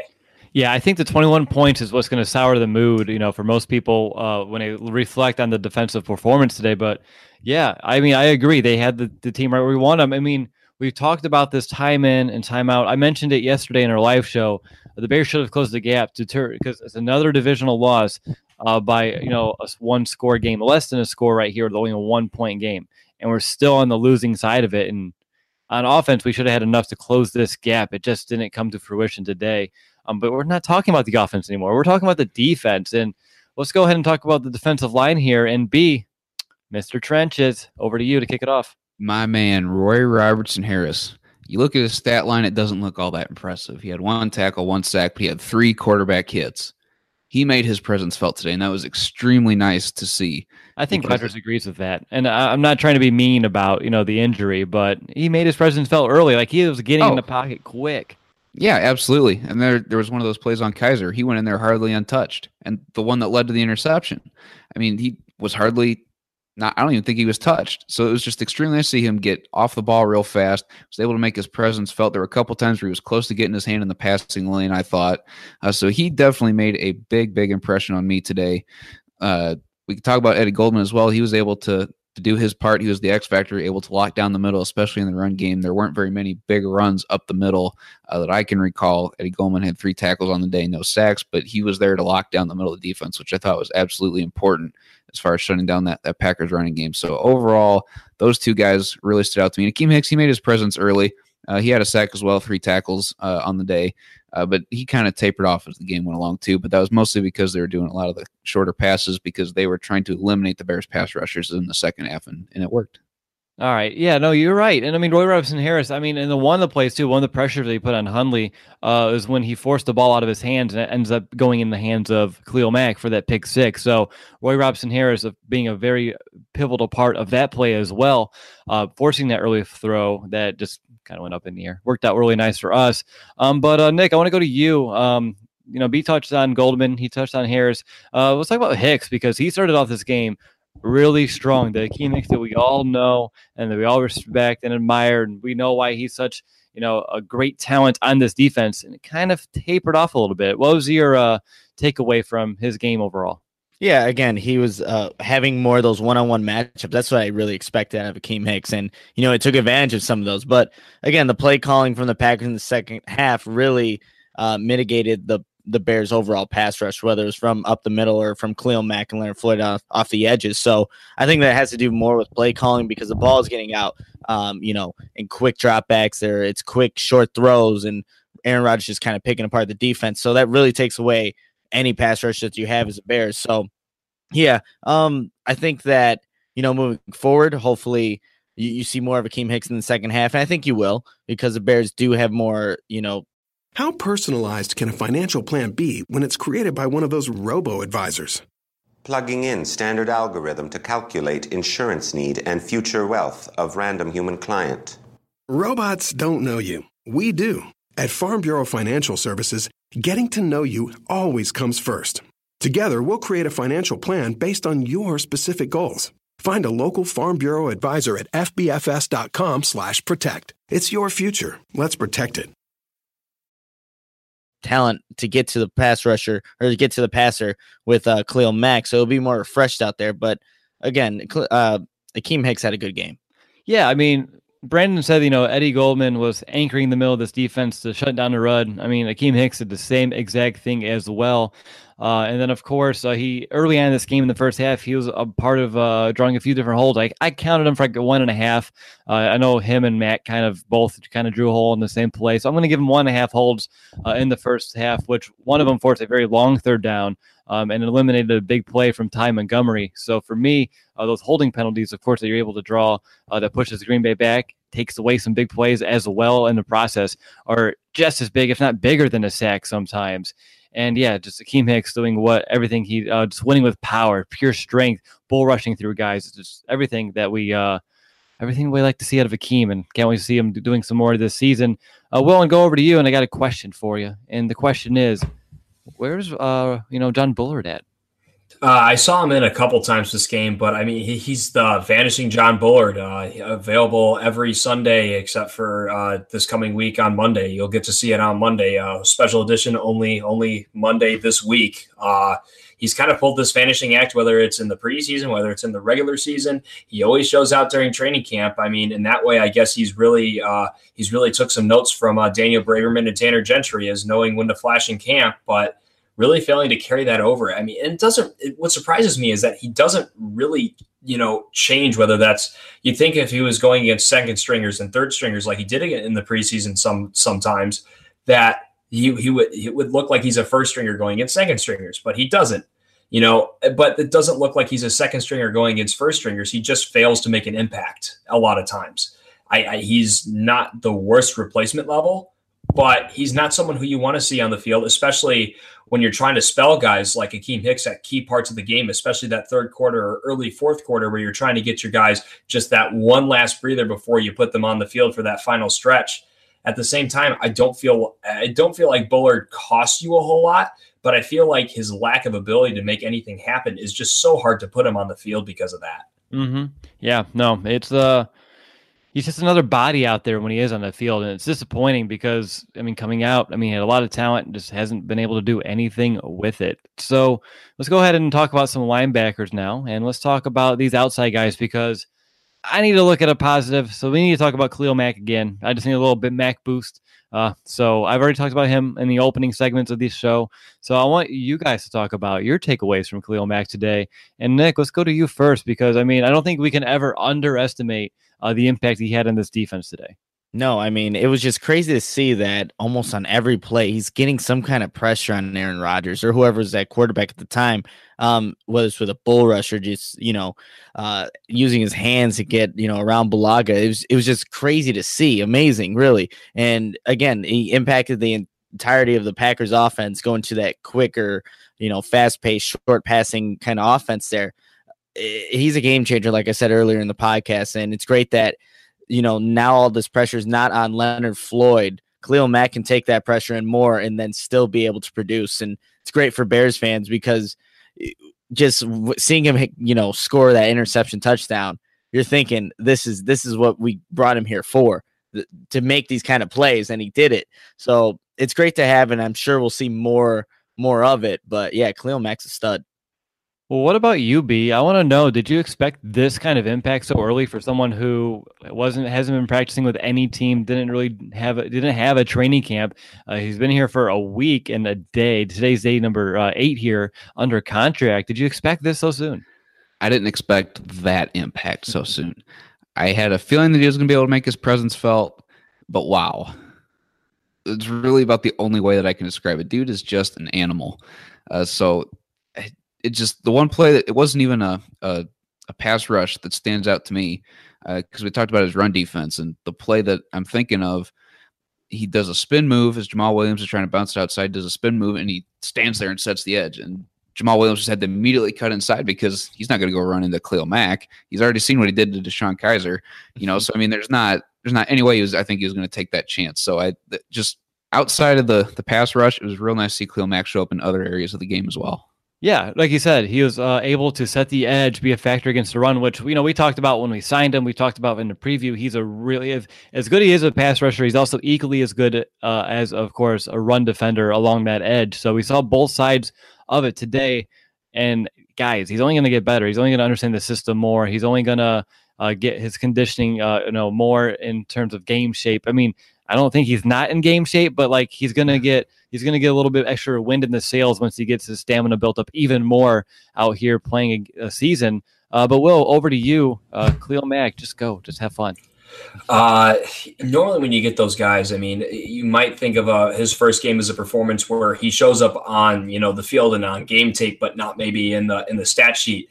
And when they trot out on the field for the first time, of course, all the announcers are like, oh, and here's the big addition, Khalil Mack. It's like he's not going to do anything this play. And he straight up bench presses Bulaga right into Aaron Rodgers. I'm just like, oh, there he is. He's right there. It's like, but he's not going to do it the next play. And then Brian Balaga's keisters right up in Aaron Rodgers' grill again. And then, a little bit later, it's like, oh, no, he sacked him. And it's just like, and he just kept going. And at one point, it's just like, gosh, like he gets the strip on Deshaun Kaiser when they were threatening in the red zone. It's like, well, what's he going to do next? Score a touchdown? 5 minutes later, like, well, he's in the end zone. Like, what else can put him at quarterback? Like, what else can he do in this game? But you know what else, too, I like about Mac, and this might be one of the things that go overlooked, is there was one point in the game where Rodgers had some time in the pocket, and Khalil Mack dropped back into coverage because the running back that was in there to protect him went out on his route. And I watched Khalil Mack pick it up. I'm like, oh, my gosh. Like, he recognizes when he has to be able to go do some of these things. And I don't think we would have gotten that out of an Aaron Lynch or a Sam Macho in this one. Speaking of Aaron Lynch, I'll just go ahead and transition to him real fast. You're talking about the guy that they're putting up the missing posters outside of Soldier Field right now. No, because he was there. I thought he had a bigger impact than I was expecting. I was expecting a John Bullard vanishing performance, but he had a quarterback hit in this one. He got into the backfield a little bit more than I thought he was going to. There was one play where Jamal Williams hit his gap because he got around Bulaga faster than I thought he was going to. So he's there. He made his, I don't want to say make his impact felt, but he was there. He surprised me with what he could do. I'm still underwhelmed, but also I will understand that I expected more than I thought we'd get out of him. So I understand that he didn't play at all. He didn't practice at all throughout training camp preseason. So, and he's not a world-class talent like a Khalil Mack to just jump in and take over a game. I'm not saying that at all. No, I know you're not. I'm saying I'm underwhelmed, but I understand why he didn't have an impact. Well, I mean, I think he didn't have an impact. I mean, I understand maybe he got a quarterback hit, but like he's someone who at one point we thought was going to be our starting outside linebacker for this team. Hey, he was. He started. Okay, you know what I meant. You know what I meant. But I don't know what else you want from the guy. He started. A little bit more. But real quick, I want to mention one more thing about Mac, and then I want to head over to Leonard Floyd. I want to just mention that you see him out there making calls too, right? He's putting up the hand. He's dictating how the defensive line is aligning itself. So for him to kind of see that and already do that, he's been here a week. It's damn near impressive, and I'm excited to see what he can do with a little bit more knowledge next week against Seattle. But Nick, over to you. Leonard Floyd, how do you think he fared with that club? I expected a little bit more out of Leonard Floyd. I thought just because all the attention's going to the opposite side with Khalil Mack, Leonard Floyd needs to be able to win these one-on-one matchups. And I just saw him a lot of times just get completely stood up by Bakhtiari or whoever it was that he was getting stood up by. I thought maybe the club is really affecting him because, again, as an outside linebacker, you got to be able to use those hands. And it dictates what kind of moves you can and can't do, those rip techniques to get underneath maybe a tackle or whatever. But I expected more out of Leonard Floyd because let's say you don't get Mack. He's the guy that you need to count on. He's the guy that needs to win these one-on-one matchups, get the sacks and get those QB hurries, those pressures. But I didn't really see much out of him, and I expected more. So, maybe it's just this game. Maybe they had a good game plan for him. And Bakhtiari is a really good tackle. He's one of the top tackles in the league. So you got to also respect that. But I did expect more out of Leonard Floyd. Anyone else have anything in terms of outside guys, Leonard Floyd, that you want to mention? Leonard, I was definitely disappointed in Leonard Floyd. I mentioned in the pregame show yesterday that he really seemed to dedicate a lot of this offseason into developing a lot of pass rush moves. And he just stuck to a bull rush nearly all evening. And I was very disappointed in that development. I expected a lot more out of him. And if I'm not mistaken, I do believe it's his right hand that's clubbed up, which for the most part, I believe he lined up on the defensive right, which in that case, if you're looking for, you bat with the right and then you swim with the left, if anything, having a club to bat with your right is honestly almost more beneficial because you can just whack that sucker in there as hard as you want and it's not going to hurt. That was one thing that disappointed me because there is a lot of times, yes, he got stood up because he's not a bull rusher. Leonard Floyd is not strong enough to bull rush you on a consistent basis, especially a blue chip tackle like Bakhtiari. You can't do that against him. And I think he essentially nullified himself in a lot of ways. And I was very disappointed in that. All right, let's go ahead and bounce inside here. And Nick, you already kind of took what I wanted to be the main focal point of this section and was going to be, should Roquan Smith be the starter at inside linebacker next to Danny Trevathan next week on Monday night? I say yes. You say yes. B, what do you think? Yes.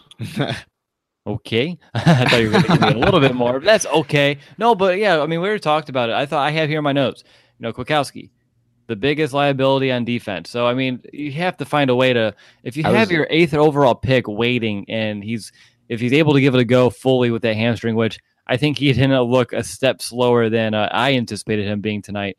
He looked quick. He looked fast. He looked crisp. He was looking like when he was out there, he wanted to make a statement with his hits. I mean, he was ready to play, and I think it would be a mistake not to get him on the field more next week, if not even start him. So for me, easy yes. What about you, Will? You need to ask me whether I want Nick Kwiatkowski on the field. I was just going to let him take this segment. I was going to say, what are you just tossing the softball up to me as I'm waiting in my batter's stance? No, Kwiatkowski looked every bit of what I've cautioned throughout the entire offseason. He looked slow. In coverage, we obviously know he's been a liability. But, I mean, even in the run game, he had all the same hesitations that I was very upset with seeing in all my film breakdown and film study. There was one time where, he tempoed the back correctly, but at the same time, he didn't shoot the small gap that he had to be able to make an impact on the play. He just kind of got stacked behind a bunch of the wash, and then he just got washed away, wasn't able to make an impact on the play. It was disappointing. I mean, obviously, I'm someone who roots against Nick Kwiatkowski. Well, not roots against, but I've never exactly been a part of his fan club. That's for certain. But you never root for a guy to be unsuccessful, but unfortunately he showed every single thing I've cautioned against, every single thing that I've had a problem with. It didn't look like he made any progress over the offseason, if you ask me, from, his playing time in 2017 to this season. Very disappointed overall. Roquan Smith should absolutely get the nod next week. Anything else you guys want to mention about inside guys? I thought Denny Trevathan was also not to the same degree as a Kwiatkowski, but also a little slow to react in terms of his coverage today. A few times I saw him kind of doing the same things that with Kwiatkowski, having to chase a guy from behind after making a catch. And, someone like Trevathan, I expect a little bit more from. So, again, just clean it up for next week. But I think if he had a guy like a Roquan Smith playing next to him, maybe he's able to, play that little step quicker instead of probably wondering, what's Nick doing on this play, and do I need to be covering his ass? So for me, I mean, Roquan Smith makes the entire defense better. Not going to be a Mac effect, trademarked. I have that on Twitter. I copied and pasted the trademark and right up there. But yeah, I like that sound effect too. It's you can tell it's nice. 12:45 my time, and you can tell that middle of the morning Will starting to come out. That's okay though. That's okay. That's what we're here for. But let's go ahead. Let's transition out to the secondary. At one point, I was actually having a lot of positive marks, and then it kind of started trickling negative in that fourth quarter. I mean, we had no targets go Devontae Adams' way in the first 3 drives. He ends up with the game with 5 catches, 88 yards, and a touchdown. And honestly, I mean, the one thing I'll take is good open field tackling by the entire unit. Not entire. I don't think Prince Mukamara counts in that category. But you saw at one point Eddie Jackson making a great open field tackle. Same thing with Adrian Amos. Same thing with Kyle Fuller. Bryce Callahan had about 5 at one point, it seemed like. So for me, the open field tackling in terms of run support as well is something that I saw, or in the quick screen game, just getting up there, making the tackle, just a sliver of positivity there before I'm sure, Nick, you're going to tear him to shreds. So Nick, secondary, biggest takeaways or player specifics. They did a good job on Jimmy Graham. I'll give him that. I mean, and for the most, for that first half, they did a great job, but like you said, things just kind of fell apart in that second half. And I've talked about Prince Mukamara already. I don't need to hit on him again, but a guy that the Bears paid a lot of money to make plays, failed to do that tonight in Kyle Fuller. He had 10 weeks. He had a gift from Aaron Rodgers, and he drops it. That's the game winner right there. It hits him right in the chest. You're supposed to capture your hands, Kyle Fuller. I don't know if he knows how to, because that was the Bears win right there, dropped. And then, how personalized can a financial plan be when it's created by one of those robo-advisors? Plugging in standard algorithm to calculate insurance need and future wealth of random human client. Robots don't know you. We do. At Farm Bureau Financial Services, getting to know you always comes first. Together, we'll create a financial plan based on your specific goals. Find a local Farm Bureau advisor at fbfs.com/protect. It's your future. Let's protect it. And I think the Packers go to score on the very next play or whatever it may be. But, that wasn't good. So the corners definitely need to improve upon that, just making plays. Adrian Amos, I thought, had really good run support, especially just coming down hard, especially in that first half because the Packers were trying to come back there. But Adrian Amos was able to, come downfield, make some good tackles. A. Jackson, again, likes to take those risks, try to make plays, but that big missed batted down pass that ends up going to Randall Cobb for that big play. So it was a bag of mixed results for the secondary. And you want to see them improve on some of those aspects and, be able to, if they have an opportunity to steal the game, they need to be able to, make it happen. Right. I mean, Fuller also gave up that 39-yard touchdown to Geronimo Allison, which is a good question. Was it just a great throw by Aaron Rodgers? But I mean, heck, it was a really, really great throw. And both guys were, battling. Maybe there's a slight push off at the end. I'm slightly biased, but I mean, I didn't yell about it or anything. I mean, again, they're both battling, so probably no call's good. But in a situation like that, when all the momentum's on their side, you're kind of hoping the ref sees it our way just a little bit. But it's also their number 3 receiver. Yeah, that you too. You should be confident in Kyle Fuller to be able, your number 1 corner who you're paying to be a now top 5 corner. He's top 5 in salary. He's top 5. You should be able to guard the Packers' number 3 receiver without question. Yeah. No question. Yep. I'm going to counter that a little bit because I thought Fuller played really good coverage on him downfield.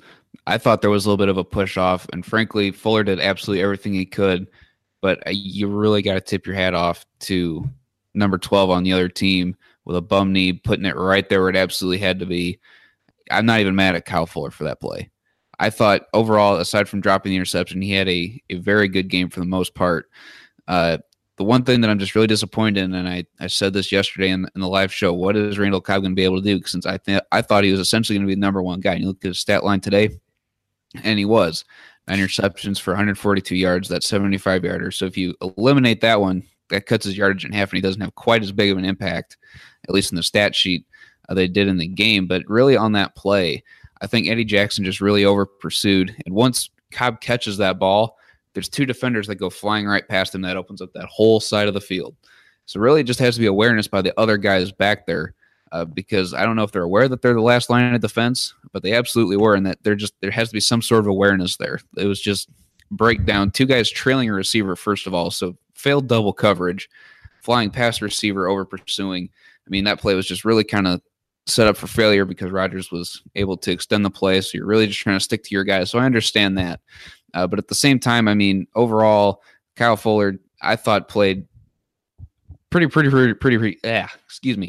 well. Aside from the one dropped interception, that's really the big damper that I have on him. But Bryce Callahan was a guy that really stood out to me as well. Led the team in tackles, stay with 8, and he was just right on top of everybody.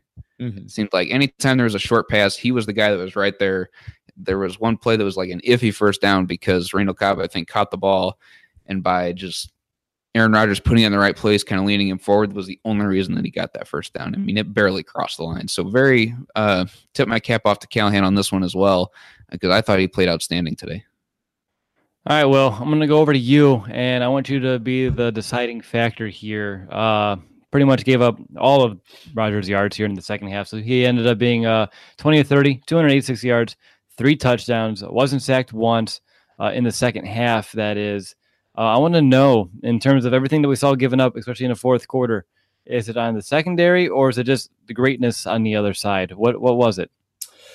Or it could be a mixture of the two. It's a little bit of the mixture of the two. I'd say for the most part, it's greatness on the other side because the thing is that when they made that halftime adjustment, they had enough time to kind of go with that dink and dunk method, that quick throw, get 5-6 yards each play. If they miss a tackle, then you kind of get, a lot more bang for your buck on those occasions. Of course, they had the couple of longer plays, the long, I think it was 39 yards to Geronimo Allison. That missed tackle concept comes into play on the Prince of Mukamara play where he hops inside. He didn't funnel the guy. He didn't funnel Devontae Adams to his help inside. The Green Bay Packers were smart and had enough time to play with that method. At some point, that dink and dunk method, that it took a lot of time. That first drive down the field where I can't remember if it's where they scored the field goal or where they scored the touchdown, but those first 2 drives when they were closing the gap took a lot of time off the clock. And that's something that as a secondary, you allowed them to do for the most part. It's like Brandon mentioned a lot of this show. Don't give up the big play. Make them take another snap is a phrase that I've used a couple times on this show. They did that a lot for the second half. And honestly, they were pretty successful for the most part. I mean, they made the Packers take up the majority of the third and fourth quarter to come back. And then, you had about 2 minutes left, and then that's when it all fell apart, and they gave up that big play that really broke their back at the end. So for the most part, I really think it's due to Rodgers just, having one of those virtuoso performances that we're going to have to gnash our teeth for hearing about for the next however long he plays, like every single time where they're going to have to come back. It's like, geez, remember that time where he did it on one leg against the Bears to come back from 20 down? Yes, we do. But I honestly, in the second half, would probably give it more to Rodgers than I would blame the secondary. Of course, there's plays where it goes the other way, missed tackles like the Prince of Mukamara one. Obviously, the last play to Randall Cobb. But for the most part, I hate to do it, but you got to tip it to Rodgers. All right, guys. Anything else on the defense you want to mention that we haven't yet before we head into the final quarter of the show? Nope. Silence means no. Yeah. Deal. I try to give it a hard 3 seconds, so I want to make sure. All right, guys, let's go ahead and enter that fourth and final quarter, and let's go ahead and begin with the quick hit on special teams, which I think this is one of the more sound performances that we saw from the third phase in quite a long time. Parkey was a perfect 3 for 3, so we didn't his preseason woes hopefully behind him. Pat O'Donnell averaged 50 yards per punt. He had a long of 63 on the night. And Tariq Cohen, of course, had that 42-yard punt return as well. So I thought the third phase showed up to play today, and they didn't have any back-breaking mistakes that we've seen in years past that would really put this team in a bind. So for me, good, strong overall day from special teams. Do you guys have anything to add besides that? They weren't really a big factor, but regardless. No, but I thought the opening kickoff that the Bears had to start their first drive and that flag was thrown on the return, I was like, you've got to be kidding me. The third phase is going to be a problem. And I think they had 2 of the 3 penalties in this game. Not huge deal breakers or anything, but it was just frustrating, especially on that first one. Overall, though, pretty good performance by the third phase. Yeah, I would say I think this play kind of got lost, but I'd say I can't remember if it was in the first quarter. I believe it was, but an early punt by Green Bay. Josh Bellamy came free late on a punt block opportunity. He didn't quite get there, but that's something that caught my eye because it was something that came late. So I think that was very much a scheme. They definitely schemed up how long that snap to kick takes, and they thought that they could get home on that. And Bellamy came free late. I think exactly how they drew it up. He was just about a step behind. So I appreciate that they're still being aggressive on all 3 phases of the game, and I think that was just one example of it that you didn't quite see get home, but something worth noting. All right, guys, it's time to break out those red pens. It's been a long time since we graded a Chicago Bears game. It's been like 252 days or something like that. So I want to know, what grade do you give this game? I think if I ask this game at this question at halftime, it's a really easy answer, but obviously some things happened after halftime that changed that. Let's go to B first. You know what? Now that the emotions have really worn off and we've been able to talk about this and I can think things more through, not emotionally, a little more factually, can I look at the stat sheet? I mean, you know what? I think it deserves a B- at least. I mean, there were obviously parts of the game. Like Trubisky not having enough chemistry with the receivers, the new guys, the new weapons that we brought in, his confidence level in those guys may not 100% be there yet. The play calling might have worn off, but it also could have been on Trubisky.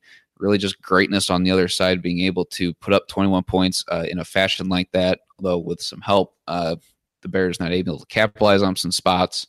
I mean, overall, it was a pretty solid performance, I thought. This isn't one that I'm necessarily discouraged about, especially under a new coach, especially a new offense. A lot of things, a lot of rust, a lot of kinks being figured out here. But for the most part, I mean, I think this is a B- performance. I'm not overly discouraged by this loss at all.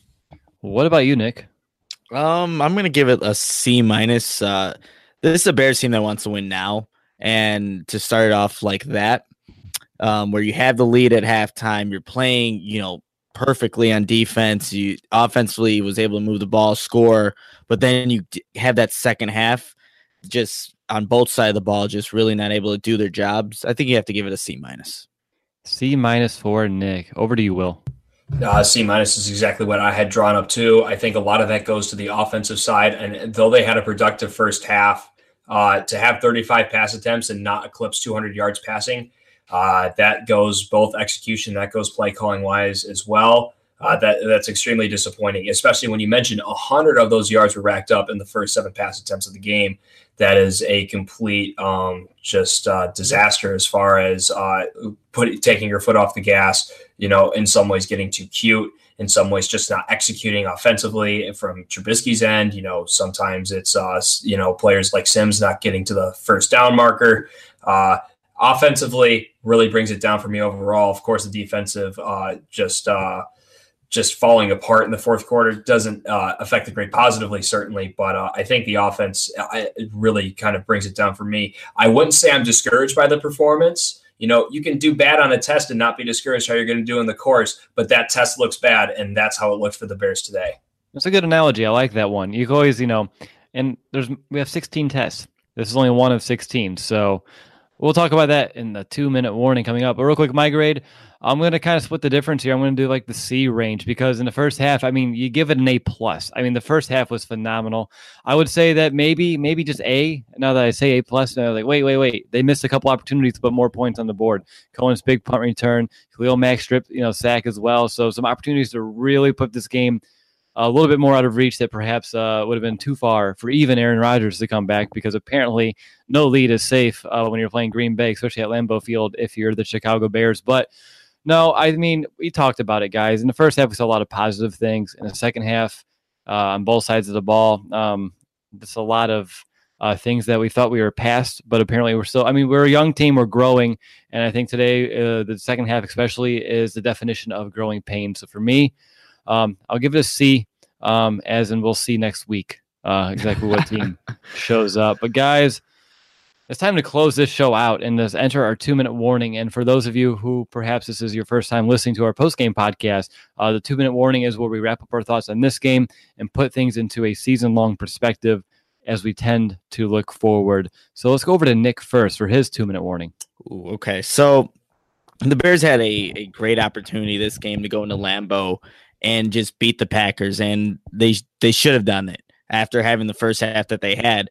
But if this kind of reminds you or brings up, and I've seen it in the chat all night, I've just seen on Twitter, and just my overall thoughts is this the same old Bears team, the one that's just going to always lose to the Packers? And they did lose this week, but it's not. Even though it was the same result, a loss, this is a way better Bears team. You can see the talent there. It's just going to take some time to eventually get to where they want to be, but this loss still hurts. I'm still very disappointed. I thought the Bears should have won this game. They could have won this game, but they didn't.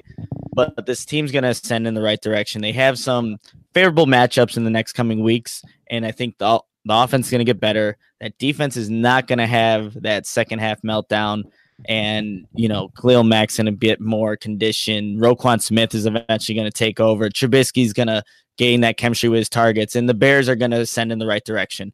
But it didn't start off right. That doesn't mean the season's over, but you wish it started off with the wins. But there's still hope. I'm trying to think if we ever had, in terms of us doing this podcast, a winning team to talk about. And I think if we would have been 1-0, Brendan, do you know?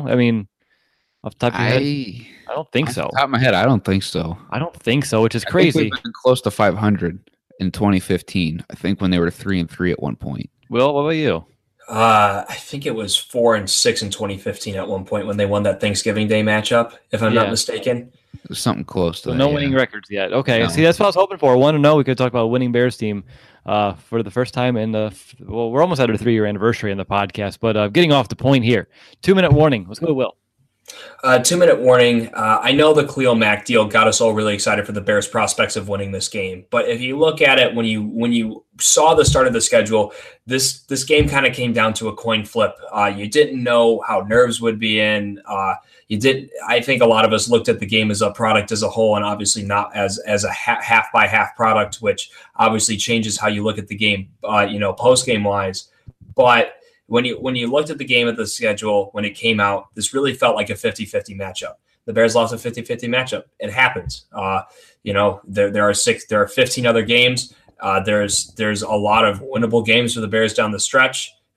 Don't be discouraged, like Brandon said a few times. There's a lot of things to look forward to. Seattle's not going to be any pushover by any means, and I think they're going to offer another very staunch test heading forward. So stay tuned. Definitely don't write off the season because of one painful loss. We've been through a lot of them. We've been through way too much to rule out a team of this talent this early in the season. So we'll see you Monday, and we're going to be excited for it.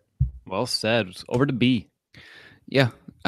Will just said it. I'm going to say it again. Don't be discouraged by this. I mean, I'll just use Will's analogy again. He's just taking a lot of the words that I wanted to say in this 2-minute warning. 2-minute warning. Just kind of, he already said it. Peeking at those notes again, Will. I know it. This is test 1 of 16. Don't put a lot of weight on it. I've seen a lot of special things out there. The potential just needs to be tapped. See exactly what's out there. Trubisky needs to be able to build some more confidence with the playmakers that are out there on a more regular basis, because he's not throwing to Josh Bellman anymore. Thankfully, he's got Allen Robinson, Taylor Gabriel, Trey Burton, guys with much better talent. It just needs to be able to click, and that's something that's just going to come with time. So be patient. Mr. Patient coming out again. We're getting about that time. About when we started this, I said we got to be patient. We're getting about that time. Exercise a little bit more here. It's just got to be able to gel, and I think they're definitely headed in the right direction. This defense was stout. It was just really greatness on the other side. I have to respect Aaron Rodgers on this one, as much as I really hate to say that. Got to be able to recognize it, and this is just one of those instances where I think we witnessed something really great, and I'm not mad at the Bears defense. I thought they played very, very well throughout the most part. They adjusted, did exactly what I predicted they would do, take these underneath routes, and the Bears, kept it in front of them for the most part, allowed them to have more snaps throughout the game, but just could not stop the big plays, which is something I said they absolutely had to do and just couldn't do it. So don't put a whole lot of weight on this one. Next week's going to be a different story. It's really hard for Bears fans not to put a lot of weight on a loss to the Packers after blowing a huge halftime lead. But it's only week 1. I know. I'm just letting you know. It's hard. Oh, I know. It's difficult. It doesn't mean it was impossible. Hard to say. It's just something that's difficult for me. I mean, it's a bummer. I mean, we can all admit it. I mean, we all got on the podcast, and before we went live, we all had to, just scream out into the earth, like get it all out there before we got on here, just to vent just a little bit more. I mean, we're venting this whole show, but just to vocally really just express the frustrations. Hopefully, I didn't wake up the kid. I didn't even think about that. But so for me, you can look at it 2 ways. I think the first half, you saw the potential kind of unleash. You saw what this team can be. You saw an offense move down the field with ease. You saw a defense destroying an offensive game plan, taking the game into their hands, and the offense, of course, doing the same kind of thing for themselves as well. And I think we saw what Nagy's offense with some time can really look like, not just for the scripted plays, but for the entirety, all 4 quarters. So for me, I think the first half is what we can look forward to. The second half is growing pains from a very young team, still trying to find its identity, still trying to find its way. And we knew this offseason it wasn't going to be a perfect year. We knew that we're not going to go into this thing, and we're looking at the playoffs. Khalil Mack coming in, of course, altered our perceptions a little bit, our expectations just a tad bit. But he's not going to put this entire team on his back. Now, did he in the first half? Absolutely. But he can't do that for all 4 quarters of every single game all year long. That's impossible. He needs other players around him. We have those players. It's just going to take time for everything to kind of click. I think we saw probably the best complimentary football we ever seen in a long time here in Chicago in that very first quarter. This game, we saw the defense doing what it had to do. We saw the offense, again, putting up points, and it was a thing of beauty. Now, maybe next week we do it for maybe 2 to 3 quarters, and then we struggle for the other ones. That will be okay. I think we do that again. We're seeing growth, we're seeing steps in the right direction. And what I've seen here on Twitter too, all the Bears players and Nagy, they say, it's only 1 game. We're going to learn from it. And if we let this one loss right now dictate the remaining 15 games, then we have a problem. So they're gonna learn from this. They're gonna watch the tape. They're gonna correct it, and I think they're gonna take what they really liked and move forward with it. And the things that didn't work, that they don't like, just ditch it, and we'll find something else that perhaps to replace it with that will be better down the road. So yes, only 1 game. I know it hurts. I mean, I'm sitting here, it's 1 a.m, and I'm still very upset that we saw what that big meltdown happen in the second half. But I've seen worse, I think. But that's how I'm going to end it. But let's end it with a more positive note. Next week, Seattle, again, not going to be a pushover, but I think it's still a winnable game if they come out there and play to their potential. And then, of course, after that, Arizona, which I think is a very winnable game as well. So we could be talking about the Bears being above 500 here in just a couple of weeks. So be excited for that. I know it hurts now, but it's okay because here we don't even take a break because next time we talk to you, I'm going to close the show out here. We're going to be meeting the Seattle Seahawks with their podcast. I think they're like the @Seahawkers podcast. I'll have the official name here coming up. I know who they are. I just don't know it off the top of my head here at 1 a.m. Thanks for everyone who's been here watching live. Over like 600 people at some point. And again, it's late. The Bears lost, yet you're still here to listen to some analysis from this game. So we do appreciate you who showed up live, and of course the thousands of people who downloaded and listened to this podcast around the entire world. We appreciate you just as much. So yeah, we'll meet the Seahawks here on Tuesday, but until then, cheer up. And of course, bear down, Chicago.